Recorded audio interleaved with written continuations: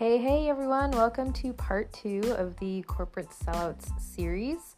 I hope you enjoyed the first one, all about yoga and the appropriation of that cultural practice in the United States specifically. And now we move on to Mexican food and what you may consider a Mexican restaurant. Give it a listen, let me know what you think. Leave feedback, comments, concerns at the Observist Podcast on Instagram. And I hope you enjoy. Alrighty, so I have taken a long-winded, I'm going to call it a hiatus. I did a few episodes at the beginning of quarantine because life was fucking weird. But then I kind of didn't like recording via Zoom, to be honest. It bothered me.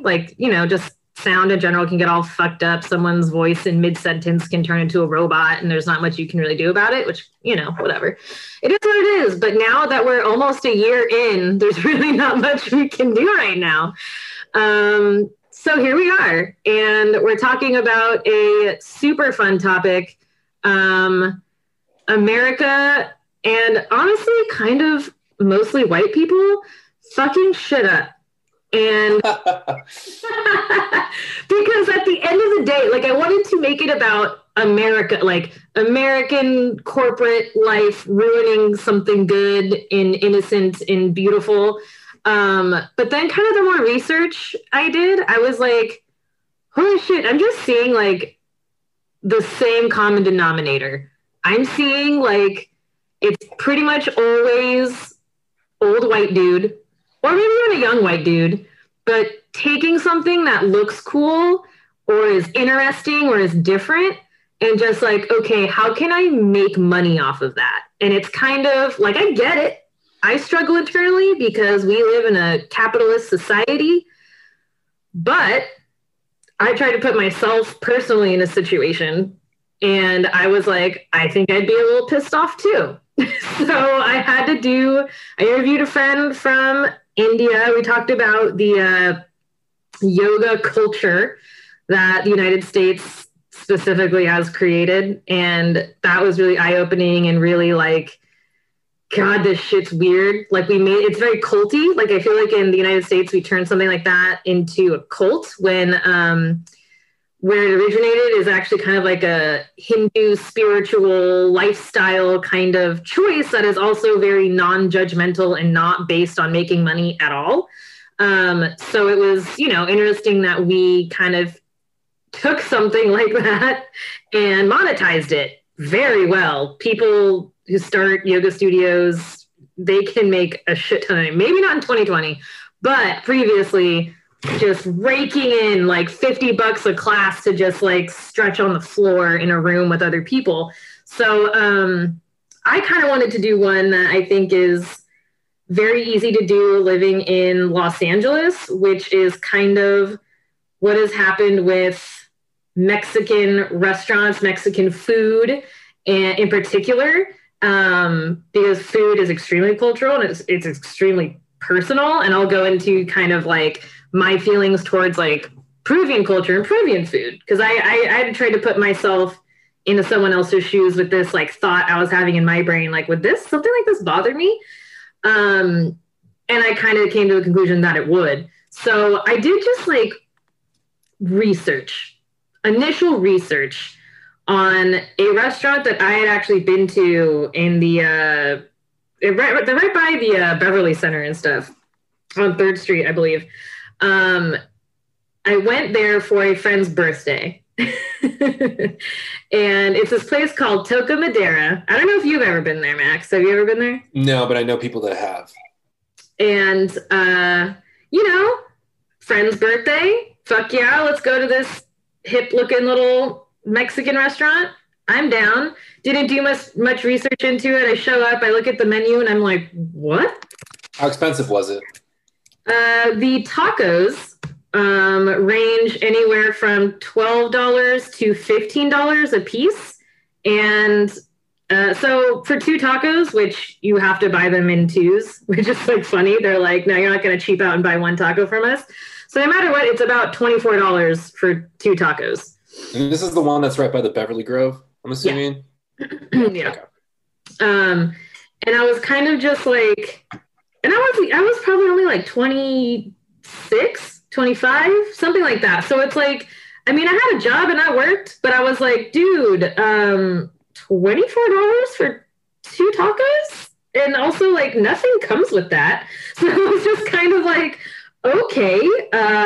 So bare minimum, it's like $25 for anything there. And then sides, it's like $10 for like a side of vegetables. And I was like, okay, and yeah, let me just add on my $16 margarita to that. Like, this is cool. And so I was just like, dude, what the fuck, for not like $50 minimum, I had like kind of an all right meal, but it also, I wouldn't even really consider it Mexican food. You know what I mean? Like, it just wasn't, there's just something off inherently about it. And I remember I actually texted you that day because some guy from the fucking Dodgers was there on a date. And I realized, I was like, I think it's Chris Taylor is his name. Oh, yeah. Mm-hmm. Yeah.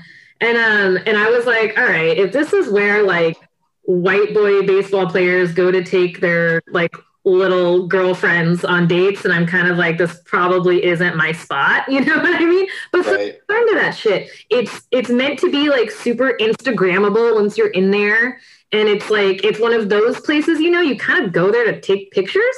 Yeah.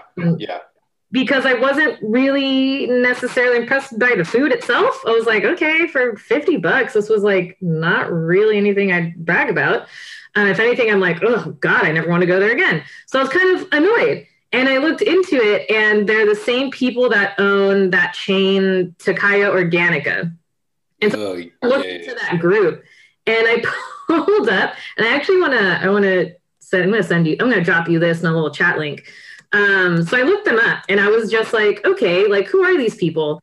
And it's like, their CEO is this like Tosh Berman guy who I just briefly looked at his like Wikipedia, and I was like, little like Jewish boy from like LA or something that's like, you know, well dressed, very dapper, looks great.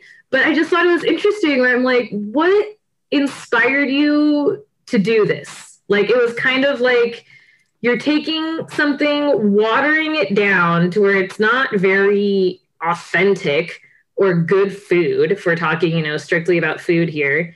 And you're just like jacking up the price because you have like an Instagrammable restaurant.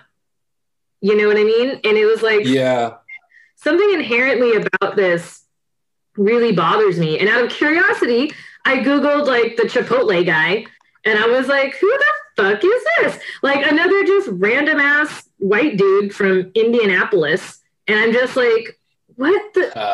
So it's just like these little things where I'm like, what the hell is going on? And so I needed to just bring it up because I brought it up with another friend whose family is all Mexican, and I think his mother's from here, but still just raised very much like in the culture. But he was like, you know what? It's food. I almost feel like it's not even ours anymore. It's kind of like his attitude about it. He was like, look at that's interesting. Yeah, so I kind of was like, all right, you kind of gave up that, not necessarily like a battle, but it's like, you're kind of like, it is what it is. They took it. He was like, I feel like eventually the very authentic taco stands are going to end up going away with more people that are just born and raised in the US. The culture is going to water down naturally and keep watering down essentially. So I was kind of curious, like, your perspective on that, because I only want to go to my little taco stand where I know where the chef's from. I can see him. Yeah, and you know he's, you know, Mexican, right? Yeah, and it's like, I know the food's gonna be good. I know it's gonna be authentic, and I know that they're not gonna just like rape my wallet for it. You know what I mean? Of course, 100%. So I was kind of curious, just from your perspective, how do you view that? How do you view these things, like the Taco Bell won best Mexican restaurant in the United States and things of that sort? Yeah, because they're open till 4 in the morning, and there isn't going to be a taco truck in Lakewood, Ohio, or Indianapolis, Indiana. That's just not what a thing is. What's funny about Indiana is it has a very vast Latino population, which I didn't know until I moved to the Midwest and lived in Ohio for 6 years in Cleveland. I didn't know that either. And when I had no idea. And it turns out that a lot of dudes that there's this place called, Bakersfield Tacos, which is a chain which is now in Cleveland and started in Indianapolis, was of course a white dude and taking that kind of idea in cuisine. And our Mexican food is very cheap. As someone that grew up with a grandmother that cooked Mexican food all the time and a mom that does her best to do it. I love you, Mom, she'll self-admittedly say that I'm not the best at it. Which reminds me, my aunt has chicken enchiladas in the fridge and I'm going to fucking pound later. Nice. Christmas is such a good time to get this food. But I think what it is when people like us, and I say this, people like us, like minorities, Black businesses, Puerto Rican, Mexican, even Chinese or Asian, the shops and the restaurants that they create out of necessity to live, the tailor shops, the cleaners, the laundromat services, all that stuff, it's a necessity for a community to live. Growing up in East Los Angeles, you knew everybody who kind of owned the business across the street. And it wasn't because, it was cool and hip. It was just that that's their livelihood. These people have to make their own businesses in these small communities that aren't, big corporate things. And over time, the corporatization of America, this is what you get. And of course it was going to go with food. And the group that you mentioned that's based here in West Hollywood, they are all about hospitality and the look and the feel, and to feel this Instagrammable perception that you're sitting under this, barked out wood vibe kind of thing. And it feels very rustic and it has Edison bulbs hanging down here and the lighting's just right for you and your date to take a fucking Instagram selfie for the people out there, when you take your Bumble date out, I guess. And so I just believe that real will always recognize real in food, fashion, art, music. I work in the music industry, and it's in film and television, all that stuff will recognize real. So you're going to take things in. There are people that want to go to the bungalow in Santa Monica and be seen and heard, and there are people that would rather just go to the drawing room in Los Feliz and get drunk off of like $2 shots and sing karaoke badly and have a great time wearing their leather jacket and nothing else. Like, that's it. So it's all about customer service. And normally when you have these high-end places, you have a lot of people with money. You have people that are rich or have means. They're not necessarily uber rich, but they have means. And what ends up happening is most of those people, whatever kind of field they work, they don't really have much of a personality, or they're trying to figure themselves out. So they read up on stuff that's like hip and cool. And it's kind of what's going on in New York at the same time, which is, most New Yorkers call Manhattan Restaurant Island because a new restaurant here or there pops up all the time. And obviously COVID has changed a lot of these things, but you're losing a lot of the authentic hole in the wall places. And what I love about Los Angeles, though, is the West Side is super into all that bullshit and the East Side is not. The East Side, there is a taco stand. There is, places that are coming up that keep the authenticity of the area. Highland Park, Echo Park, Silver Lake, Los Feliz, Hollywood, even East Hollywood, Little Armenia, stuff like that, Little Ethiopia. There's great Asian food in Little Ethiopia, by the way.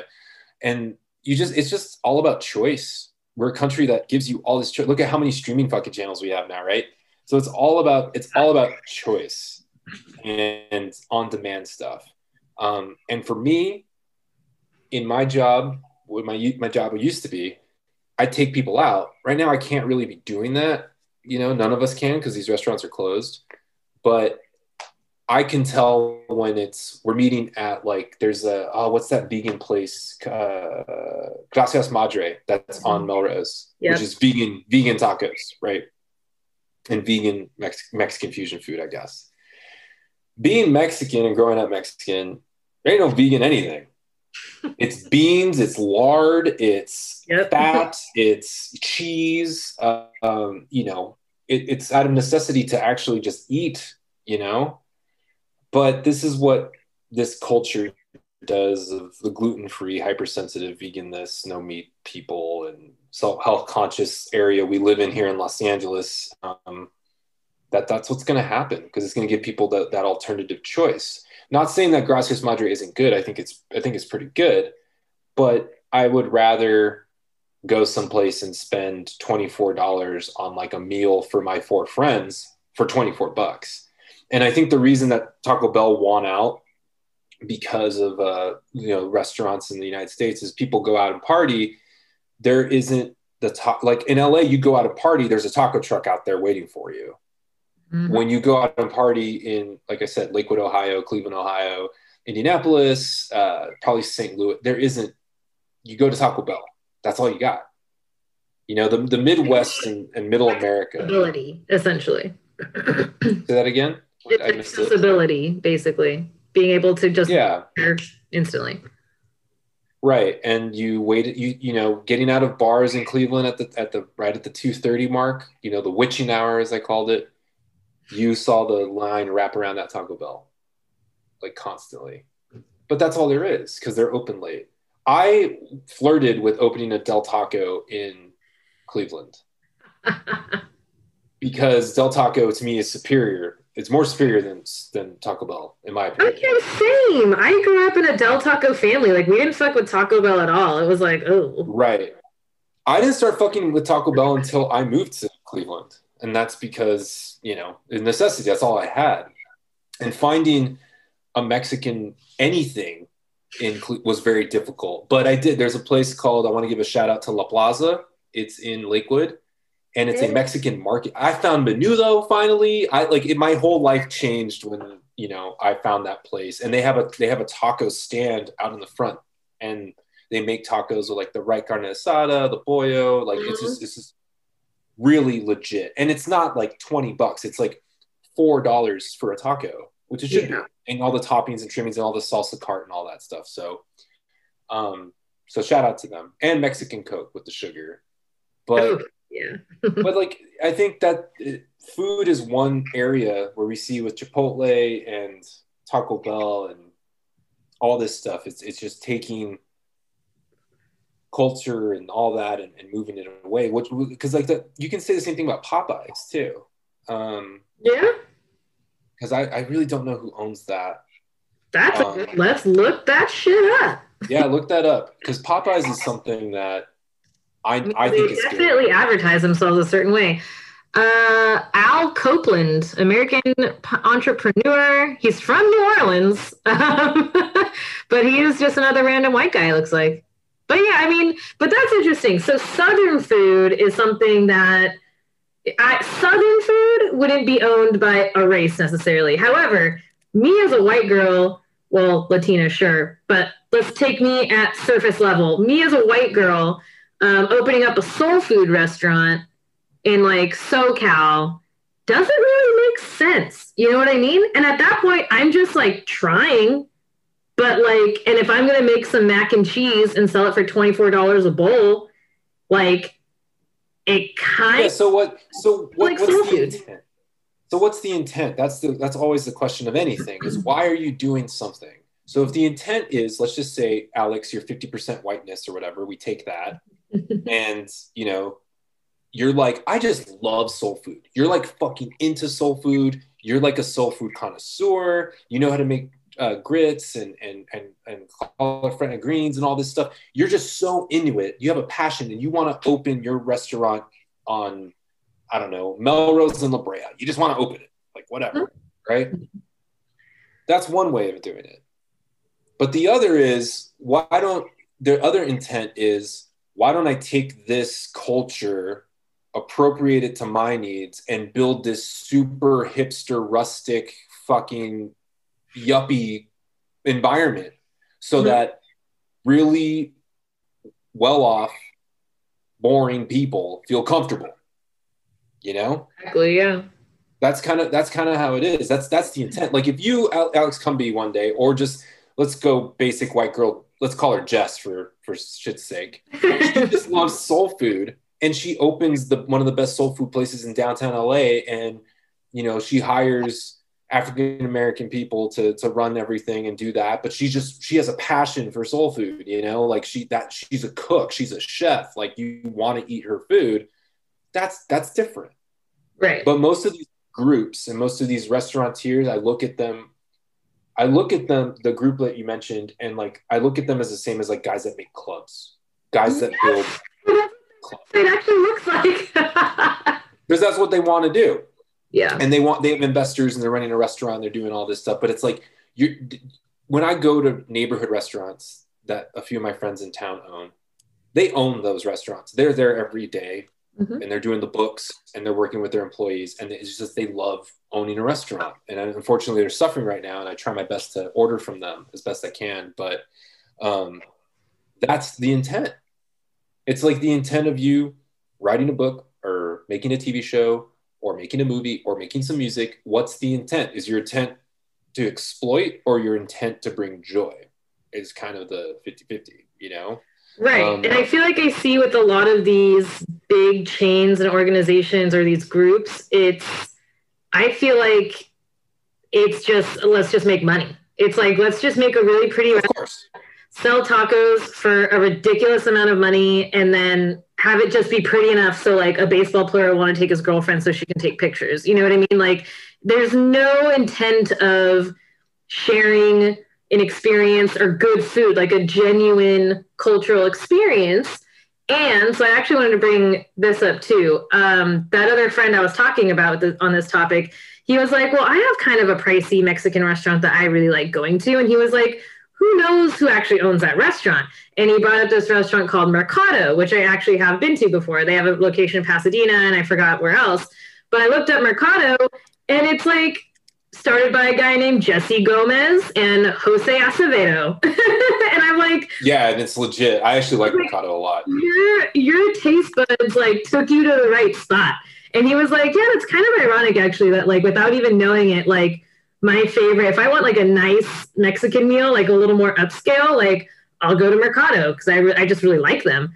And I was like, your inherent taste buds like took you to this restaurant that you didn't even know who the actual owners were. But it's like these two guys that are actually bringing authenticity, I think, to the table. And so I do think it's like, it's one, and another question I was kind of wondering. So one, yeah, it's intent. It's how the authenticity and the intent behind it. But then one thing I'm thinking, okay, like let's say we all love Mercado. That's our favorite Mexican restaurant. But we find out that it's like, you know, some little blonde white girl that's like, yeah, you just wanted to start a Mexican restaurant. Are you going to then not like them? Or is the fact that maybe this random white person that opened up this Mexican restaurant, if they're doing a good job and pulling it off and you don't feel ripped off when you go eat there, then is it all right? I think that's fine. Like I said, it's about the intent. Like if she's killing it and the food's really good, like your chef, like I actually bring up the example of like Nobu, for example, right? Like Nobu, like that's like Nobu Matsushisa, I think how you say his name, Matsuhisa, I think. I don't want to butcher his name. Yeah, Matsuhisa. Damn, that's a mouthful. Is that how you say it? Matsuhisa. But it's a legit guy who's a celebrity chef, and he's really good. And I've been there. I've been to the one in New York. I think Robert De Niro has a piece of it or something as an investor because he loves his sushi. I think that's great, you know? But it's really hard for me sometimes, and I brought this up a lot in Cleveland, by the way. It's hard for me to be at a taco joint and it's nothing but like people that look like they're white cracked out meth heads in the back making my tacos. Like, and to believe that it's actually good. And it really is just mediocre as fuck. And most of these places like a Nobu or like a Roscoe's Chicken and Waffles or something like that, they have people, the people that are there are the people that make the food that are great. Of the culture, yes. of the culture. And if you're someone that's Mexican or Japanese or Chinese or Thai, whatever, and you take your cuisine and make it something super hipster and cool, and but you're like the chef, you're like a celebrity chef, that's okay to me, because that's not I don't know, that's not exploiting it. And you should know better as a consumer. You should know what real authentic food from that region should taste like. And if it doesn't, you go find it. And this is one of my favorite things about New York is New York City, from the pizza to the Thai food, to the Chinese food, to the sushi, to the Puerto Rican cuisine, to the Cuban cuisine that I tried when I was in New York that I'd never been. And it's Jamaican cuisine. I've never had Jamaican food in my life. And I was in Queens and I stopped on this place that was called Veggie Castle Number 2, by the way. So fucking bomb. And it was so good, but made by Jamaicans for Jamaicans. Like, it was just so bomb. And that's good. But that's what you want to be trying out. And there's no frills like that. Everything's old 1970s wallpaper or whatever. And you go up to the guy and talk to him. But man, that's like the best food. Italian food. Frank, it's in St. Mark's, Lower East Side. So and they cash only. There's only 5 tables in there, so it's like really you have to. There's no reservations, and Mama Frank makes the pasta the day of. Like it's legit. Ooh, God! And that to me is so authentic, and that's one of the things that I love about New York is that those little hole in the wall places will exist, and they hopefully will survive this pandemic, and that's what it's about. They also have some of the best bars I've ever been to in my life, and the best conversations, interactions with people I've ever had. New York has always treated me very, very nice. LA is a little different because it's spread out and you have to drive, and you have valet car parking, and there's a whole there's a rating on parking on half the shit we do, or maybe 75% of it. Is parking easy? Is parking hard? Is there a valet there? How much is valet? Is it too much? Blah, blah, blah, blah. Before you even get in the restaurant, you know? And I think that's something that we struggle with just because of the way our geography is.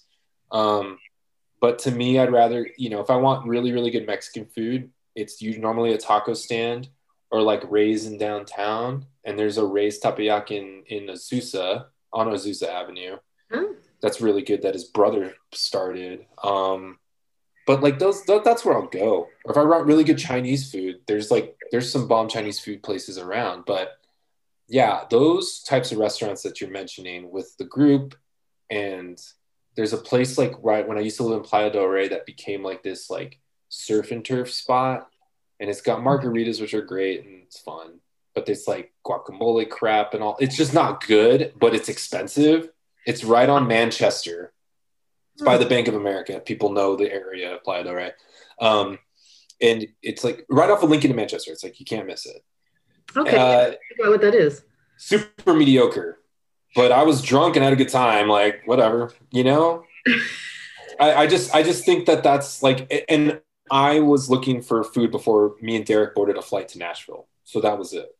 You just needed something to like get in your body and Yeah, so I think that it's interesting stuff when like everything in our culture, the United States culture, borrows from other people's original cultures. But I think going with intent as someone that's going there new, like going to get real Chinese food with like duck legs and stuff like that, you have to be open to that. And I'm always game for that. I'm like, I'm going to try it, like I want to try all this stuff and see if I like it. And at least I'll have an opinion of it, But some people that come here from so many different places in Los Angeles, I stick to this like nobody's business. The best Mexican food is in East LA, Boyle Heights area. That's the best Mexican food you're going to get in this city. And anything west side of that isn't a hole in the wall is just probably bullshit, So that's my opinion. These big groups and whatnot that are clearly not, it's not the intent to like share unique flavors and culture. It's to look cool and feel cool and drop way too much money on something that just isn't worth it. Would you say that it waters down things? Does it bastardize something that's beautiful and great? Or it kind of sounds like you're saying, well, if you want something authentic, you just have to go find it. And those authentic places aren't going to go away. You just have to seek them out. Yeah, it's interesting because I think that in everything. I mean, you know me well with movies and television shows and music and any sort of thing that is your taste. You first have to find your taste, you know. Someone the other day called my music taste sad bastard music, and I was like, fuck yeah. Yes, I love that. I was like 100%. You need a t-shirt that just says sad bastard. Yeah, like if I opened a record store, it'd be like Max's sad bastard bin or something like that. But that's my taste. Like, I mean, I really, really love that kind of music, and you can only guess what falls in there. And actually a lot of stuff does. And for film and television, I want there to be some sort of authenticity for it. And I think that's why I really have a strong connection with New York, because New Yorkers are who they are, and they will fuck you up if you talk shit, like real New Yorkers. They're fun. They're great to have a conversation with and hang out with, because they always get this bum rap. They're rude. And actually, they're just straight up. And it's straightforward, yeah. Yeah, yeah. And so that's always been my thing about New York. And kids from Los Angeles were getting more and more rare because we're moving to different places like Phoenix and stuff. But kids from Los Angeles they're being pulled in so many different directions. And because there literally is everything to do here. The beach, the mountains, the skateboarding, golfing, whatever you want to do, you could do it in the Los Angeles basin. You can. And I think that's really hard because you kind of get this entitlement and you get this gross, like, everything is available to you kind of thing. Everything should be available, yeah. Or everything should be, and then it gets, then you have to kind of really figure out who you are. And I think that's with everything. You have to figure out what your taste is. And some people like to be dragged by lists around town. And some people, they look on like Instagram for the hot spots and who's hanging out where and how many people they get and how many ratings they do. Yep. And that's just their idea, It's like I do read and look up stuff for music and movies and stuff, but I make my own little idea of what it's supposed to be or how I'm supposed to feel about it. And food is very, very, I think food is a very intimate thing. I think your taste is a very important thing of what you put into your body. And also going to a restaurant, going to hang out with people, environment is important. When we eventually get back to that, it's, hopefully it'll be packed. But there are times when there are places that I feel like the ambiance is better than the food.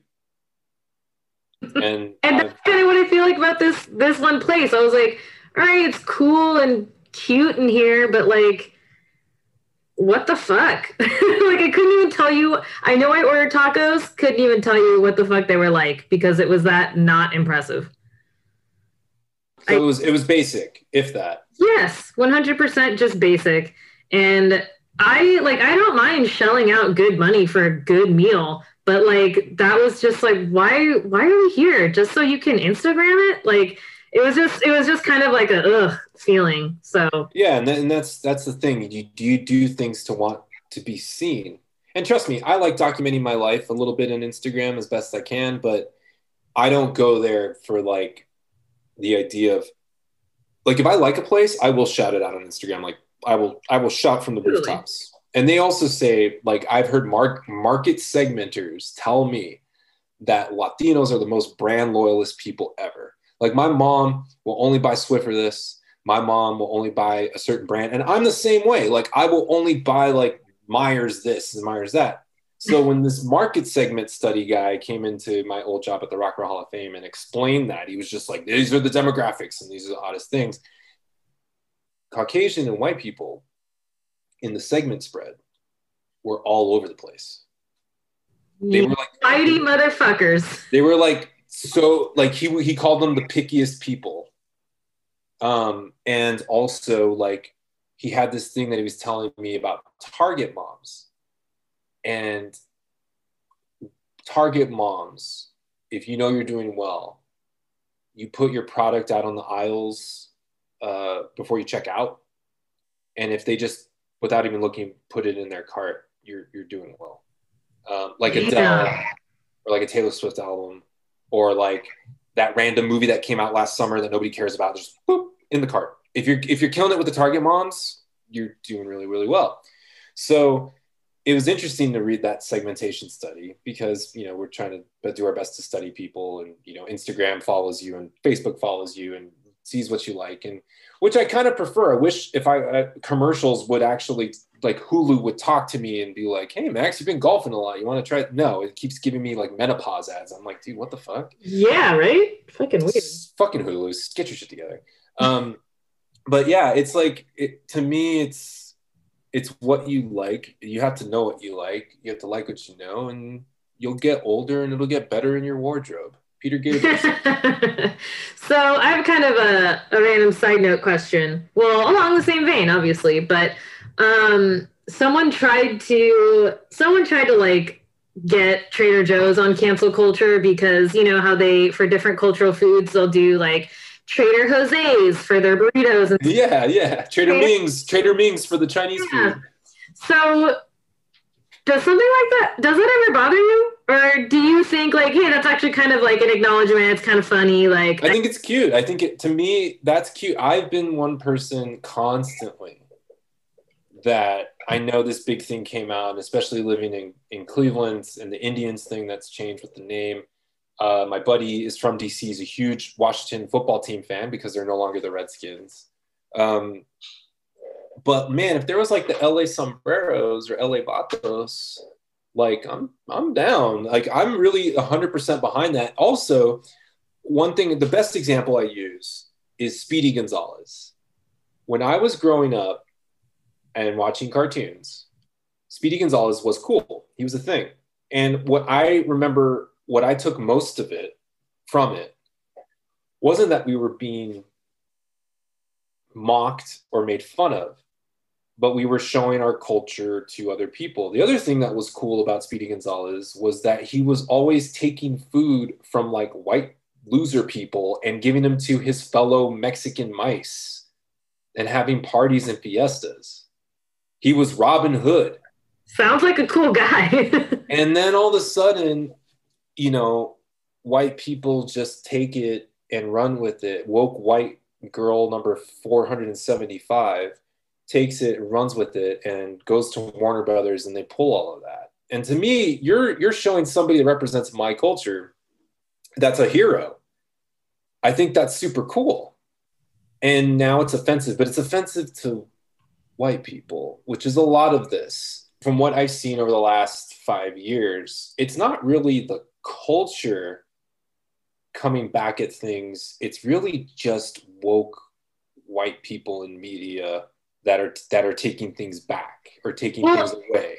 And I think the thing that's kind of annoying, and I think it was in one of Michelle Obama's podcast episodes, and they said it really well. It's that if I wanted to, like, let's say I started this crazy thing about Aunt Jemima, and I was like, fuck this, it's racist. I go on every platform I can. I get myself on fucking ABC7, like whatever, right? Right. To like lead this charge. One thing that I've heard said from like aforementioned cultural groups is like, you don't need to speak for us. We're already trying to win this fight for ourselves, but where you can help and where we don't get enough support is you elevating our voices, and that kind of not taking it and trying to lead the charge as if you're saving everybody, but you elevating the movements that are already happening, supporting the movements that are already uprising. Because it's like, if you're now trying to become the hero, saying that like, I got this changed or I did this for you kind of thing, like I'm fighting your fight, it's almost more insulting, because then it's like, so when did media and when did people respond when a Target mom complained? You know what I mean? Right. Someone who's actually from that culture, actually from that group that's targeted or being treated unfairly, not when they tried to make a statement or not when they tried to make change. It's when the target mom tries to make a change and makes a big stink out of everything. That's when people will listen. And that's kind of the unfortunate part. Yeah, there was a great meme that I saw because that Jordan thing from The Last Dance has become a meme where it's like, and I took it personally because Jordan took everything personally, which is why he was amazing. But it was like me from the Mexican culture says a racist joke. My black friend also tells me a racist joke. We laugh together. White girl in the group, and then it shows Michael Jordan, and I took it personally. I have been in so many of these conversations with my friends, and we have somebody that's just white and whatever. And man, it's like, you think that's bad. Let me take you to East Los and let's have a conversation there with my homies and let's see how you really feel. Or let's go down to Inglewood or Compton and have a conversation at like a good barbershop or something like that, you know, like a good chicken and grits place, man. I mean, there's some places that are really good down on Inglewood Boulevard, by the way, that have a great food, but great conversation, and people like to talk, and they sprout the craziest ideas, but man, you laugh and it's funny. Have we taken white girl that her parents pay for her 2-bedroom in Santa Monica and we've taken her down there? No, she won't go. She won't venture down there. That's not the case. That's scary. Yeah, ew. And that's not my Illinois suburb. Oh God, yeah. California is all about Santa Monica and the coast. You know, that's Los Angeles. That's what it's all about. But you know, Black Lives Matter and free people and don't be mean and blah, blah, blah. It's like you won't, but you won't. You'll go to that restaurant, Instagram yourself, that hipster restaurant, and exactly. But you won't go down to like that. One of my favorite Mexican restaurants in LA is off of Prairie and 111th. You won't go down there.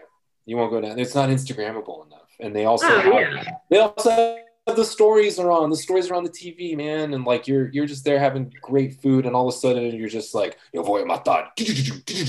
You know how the drums come in on the fucking stories on the novelas, man. Like, it's so fun. I'm just like eating I'm like, oh shit, man, you're gonna kill that bitch. Like that's cool. Like that's.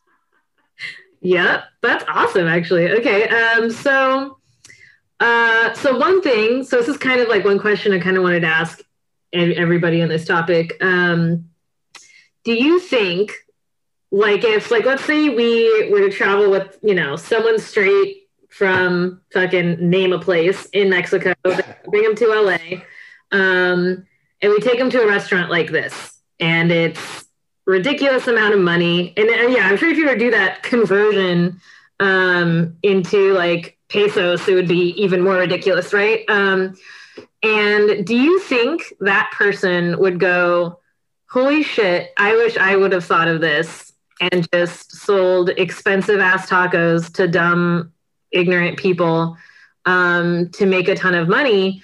Or do you think that they would take that notion, look at this as a business model and be like, I feel like I'm robbing people and lying?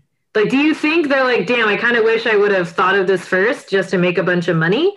Or do you think they'd be like, no, I'd rather just stick with my tacos at a reasonable price and treat things appropriately?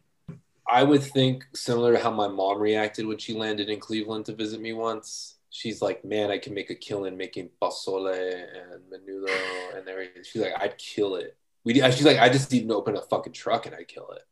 I think that's what makes America great, right? I think that's what makes America good for people that come over from Mexico and stuff, and or Asia countries or wherever, all over the world. People come here for a better opportunity of life because you can be a self-made person. You know, you could. One of my cleaners guys in Cleveland actually was from, oh my God, Serbia, I believe. Okay.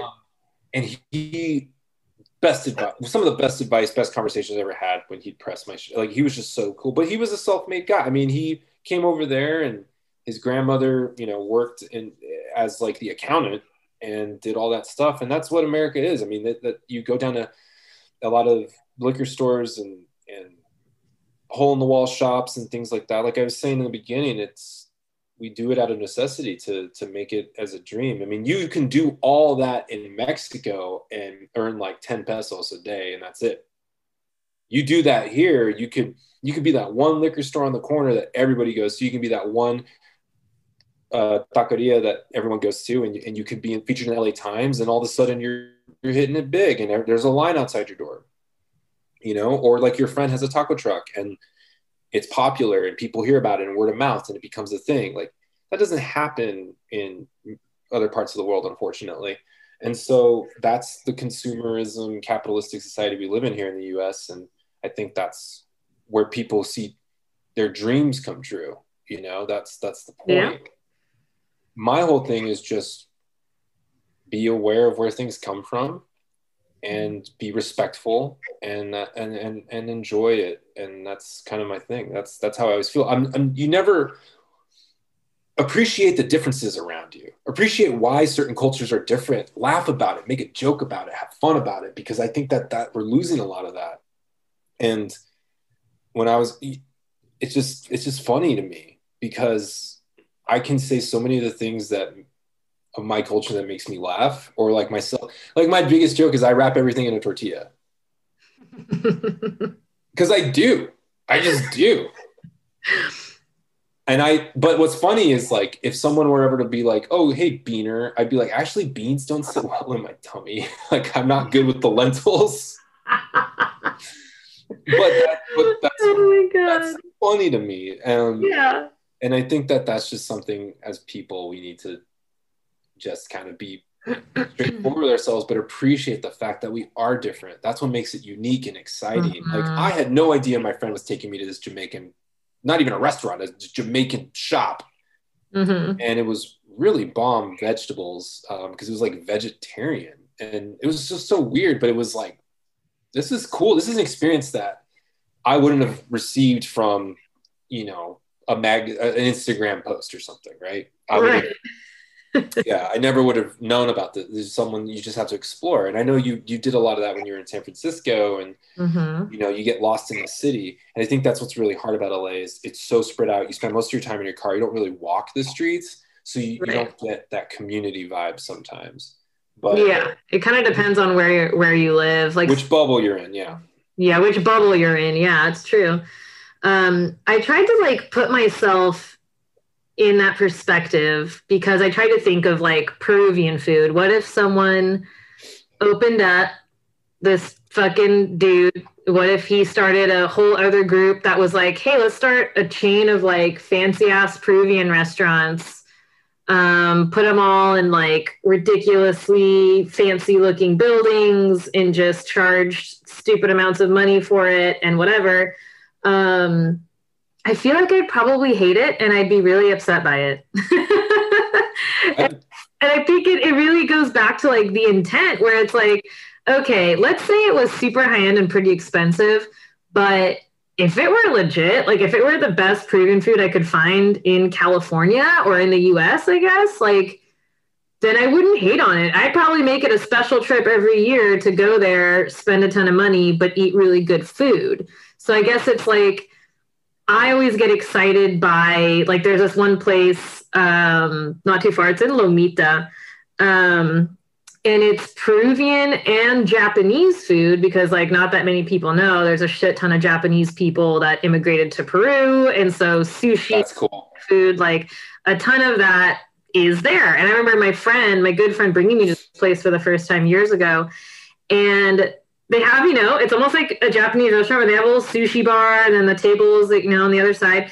And these sushi chefs, like these Asian dudes, are like speaking to their customers in Spanish, like while rolling sushi. And I was like, this is so fucking cool. Like, I was like so stoked. And it's just this like little random ass spot in Lomita, California, which like it doesn't make headlines anywhere.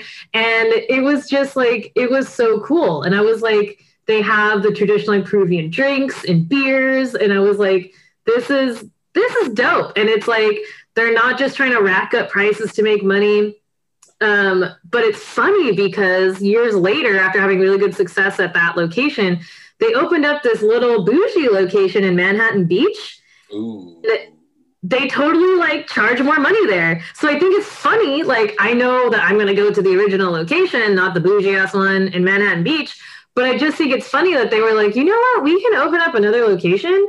But since it's Manhattan, like, we're just going to be more expensive. Well, the lease is probably expensive to keep and maintain, so you have to adjust, right? So you gotta like upcharge a little bit, but like I just thought it was really funny, and in a way, I'm kind of like, you know what, like you go, because I know where the spot is. Like I know where I'm gonna go into your random little spot in a shopping center in Lomita. So it's like I'm not gonna go waste my time at the Manhattan Beach one, like legit one, you know. But yeah, it was just like I think if I were to walk into this like new fancy Peruvian place, you know, in Beverlywood or something, and it's like super expensive, and I get like a plate of food, and I'm like, man, dude, like it's twice as expensive as anywhere else would be, and it's not hitting home. Like I'm not eating this being like, damn, this is pretty good. I'm eating this being like, really? Like that would be a huge disappointment, and me and my family would probably trash that name to anyone who asked us about it, and we'd be like, don't go there, go to this other spot instead. You know what I mean? Hell yeah, 100%. So it's like I think I tried to put myself in those shoes, and I know like Peruvian food, it's not like Mexican food in LA where it's every corner you got. Right. So it is, you know, harder to find. Something like that hasn't been corporatized, you know what I mean? It was such a niche thing, you know? It is. But another thing that's funny along that vein is I watched a little documentary about people that are getting super into doing ayahuasca, which is a big Peruvian thing to do. So, you know what ayahuasca is? It's like a psychedelic. Yeah. That's oh yeah. Yeah. So this one girl I knew went to some ayahuasca camp, I guess you would call it, in like Palm Springs. And I was kind of like, like I thought about it and I was like, I would totally be down to try ayahuasca. It's like, you know, the hallucinogen of my people, but I'm going to do it like in the Andes Mountains, like with a shaman. Like I'm not going to do it off the 210 freeway. Yeah. It feels weird. Like, I don't know. So no, you're 100%. That's your yoga thing. It's the same thing, right? It's back to yoga and appropriation of that culture's entire religious practice, you know? Yeah, it's like it's just something about that made me feel weird. And then it made me think like, I hope these dumb white people are like okay out there. Like, you know, all these kids are like just into like shrooming and stuff, or like go to like the desert and do some ayahuasca. And it's like, I hope it's like legit, or I hope it's not, you know what I mean? Like it just kind of like worried. I had like a mom feeling. I was like, but for me, you have to pay for that, I'm assuming, like up the ass maybe, like anything that is like, my old roommate did this thing where he went to go take like frog poison pretty much with like a group of people in Culver City or some shit, and like it's like a retreat and you spend like a day or two.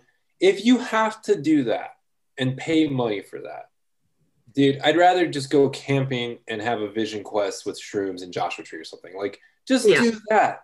There's no reason, but that's the corporatized idea of it. And I'm sure the person that runs that whole little retreat camp is like very zen with yourself and blah, blah, blah, bullshit, yak, because you can't figure your own fucking life out. Exactly. Yeah. So, but that's what it is. That's life. That's life from food to art to anything else. It's all about you and what you like and what you're willing to do. And like, I don't know. Have I ever had Peruvian food? I think I've had a chicharron before, but that's about it. Dude, we will I will bring you to some good spots. They're few and far between, which like is kind of annoying. But it's fucking great when you find the good shit. But yeah, so I mean, I think it's basically like it comes down to intent. It comes down to, are you even pulling it off? Because I mean, it's like I could start. We can go back to the soul food reference. I could start a soul food restaurant, but I'm going to hire like a team of people that like were born and raised in that culture, or like I would want them to actually lead everything. You know what I mean? Like, I'm just going to hire you people and you make awesome food and I could just give you a building to do it in. But unless you're really good at making it though. I wouldn't be like, hello, I am paving the way for soul food in Los Angeles. You know what I mean? Like, that's just like well, you never know. What if you became like, or even take soul food away. What if you like just made legit authentic Chinese food? You got super into the cuisine and even staking that. Like if someone was featured on like LA Eater or like LA Times article and it's like Alex Cumby, random chick from San Dimas, makes best Chinese food in LA. And you're like, what? I'm going to read this article. And you're there every day sweating in the kitchen with your sous chefs. And you're making like really good, authentic Chinese food. And you also have a cool spot to hang out in. Props to you. Yeah. That's my whole thing. You're doing the work. But what everything that I've noticed with places like that are hipster and stupid, their food's not that good. Yeah, it's usually not. It's the ambiance. The food's never, it's really rare. It's rare for me to find, most of it's American cuisine, actually. It's steak and potatoes and stuff, where ambiance and food really do come together. That's usually where I find it. Or like a really good Italian restaurant that has a vibe or something like that, but has like a star chef in it. But most of these places that are up and down Beverlywood and West Hollywood and Santa Monica and stuff, they're that are trying to be some sort of thing. They're not really that good. Yeah, they go more for like just decor. Like I feel like it's all about decor. Like it's funny. I went to two really good. Well, one was supposed to be really good French restaurant. I think it was like $112 a plate or $120 a plate in New York, in Manhattan, like in the heart. And it was okay. Like I was like, oh, I paid for the maitre d' and the ambiance and the whatever. And then I got out of a show a year or so later, got out of a show and like everything's really crowded in Times Square and like whatever. But I was like, oh, I'm going to walk back to my cousin's anyway. There's a French restaurant like right across the street. You got to go downstairs and stuff. And I spent for both of us $200, but I had appetizers, food, and I ate the best like duck confit or whatever it is, like duck I've ever had. And they gave me wine and they were talking to me and like they were asking me questions. And I felt like, there was no pomp and circumstance or have to be in a suit or shirt and tie and all this shit. Like it was just, here's our French food. Hey dude, you coming in here? And I was like, dude, just guide me through the menu. I don't know what I want. Like tell me. And he was like, what do you like? And that was that. And that's how you have to be with, I that was a better experience than the other place. The other place felt really uptight and it felt like bougie because it was supposed to be, and everything had presentation, but the food was actually okay. But this place, like, they were just drunk French dudes giving me food and they were getting me drunk and I was also eating, but we were having a blast and laughing and talking about stuff. And it was just imagine like French chefs like with a cigarette in one hand, like flipping shit. Completely. 100%. Yes. 100%. Guys smoking in the back. I could smell it, and I was like, we were at the booth right next to the kitchen, and then the bar guy was like, he's like, oh, I'll charge you like 2 glasses for 1 bottle. So he gave me like hook because there was like nobody in the restaurant or whatever. Yeah. Like it was late, they were just closing. I was apologizing profusely, but they were like, no, stay, talking to me and stuff. And then you could tell his family was in the other booth waiting for him to get off of work. Like that to me is real. That to me is authentic, and the food was actually better. Yeah. So that to me should show anybody that you're paying for the ambiance a lot of the time, and you're not really paying for what you're there for, which is food.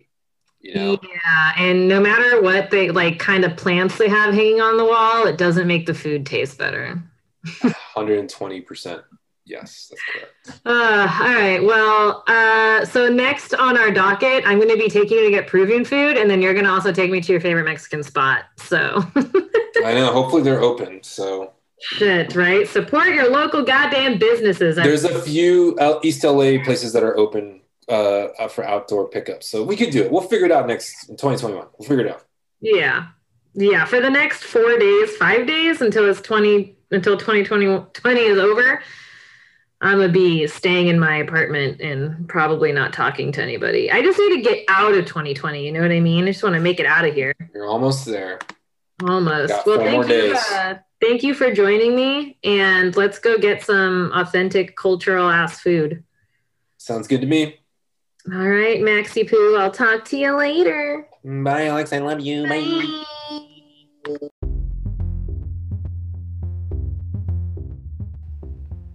Thank you for tuning in to part 2 of Corporate Sellouts. If you would like to leave any commentary, suggestions, even if you want to tell me that you hate everything, please go ahead and do so. Message us at the Observe Us Podcast on Instagram and let us know how you feel. Thank you.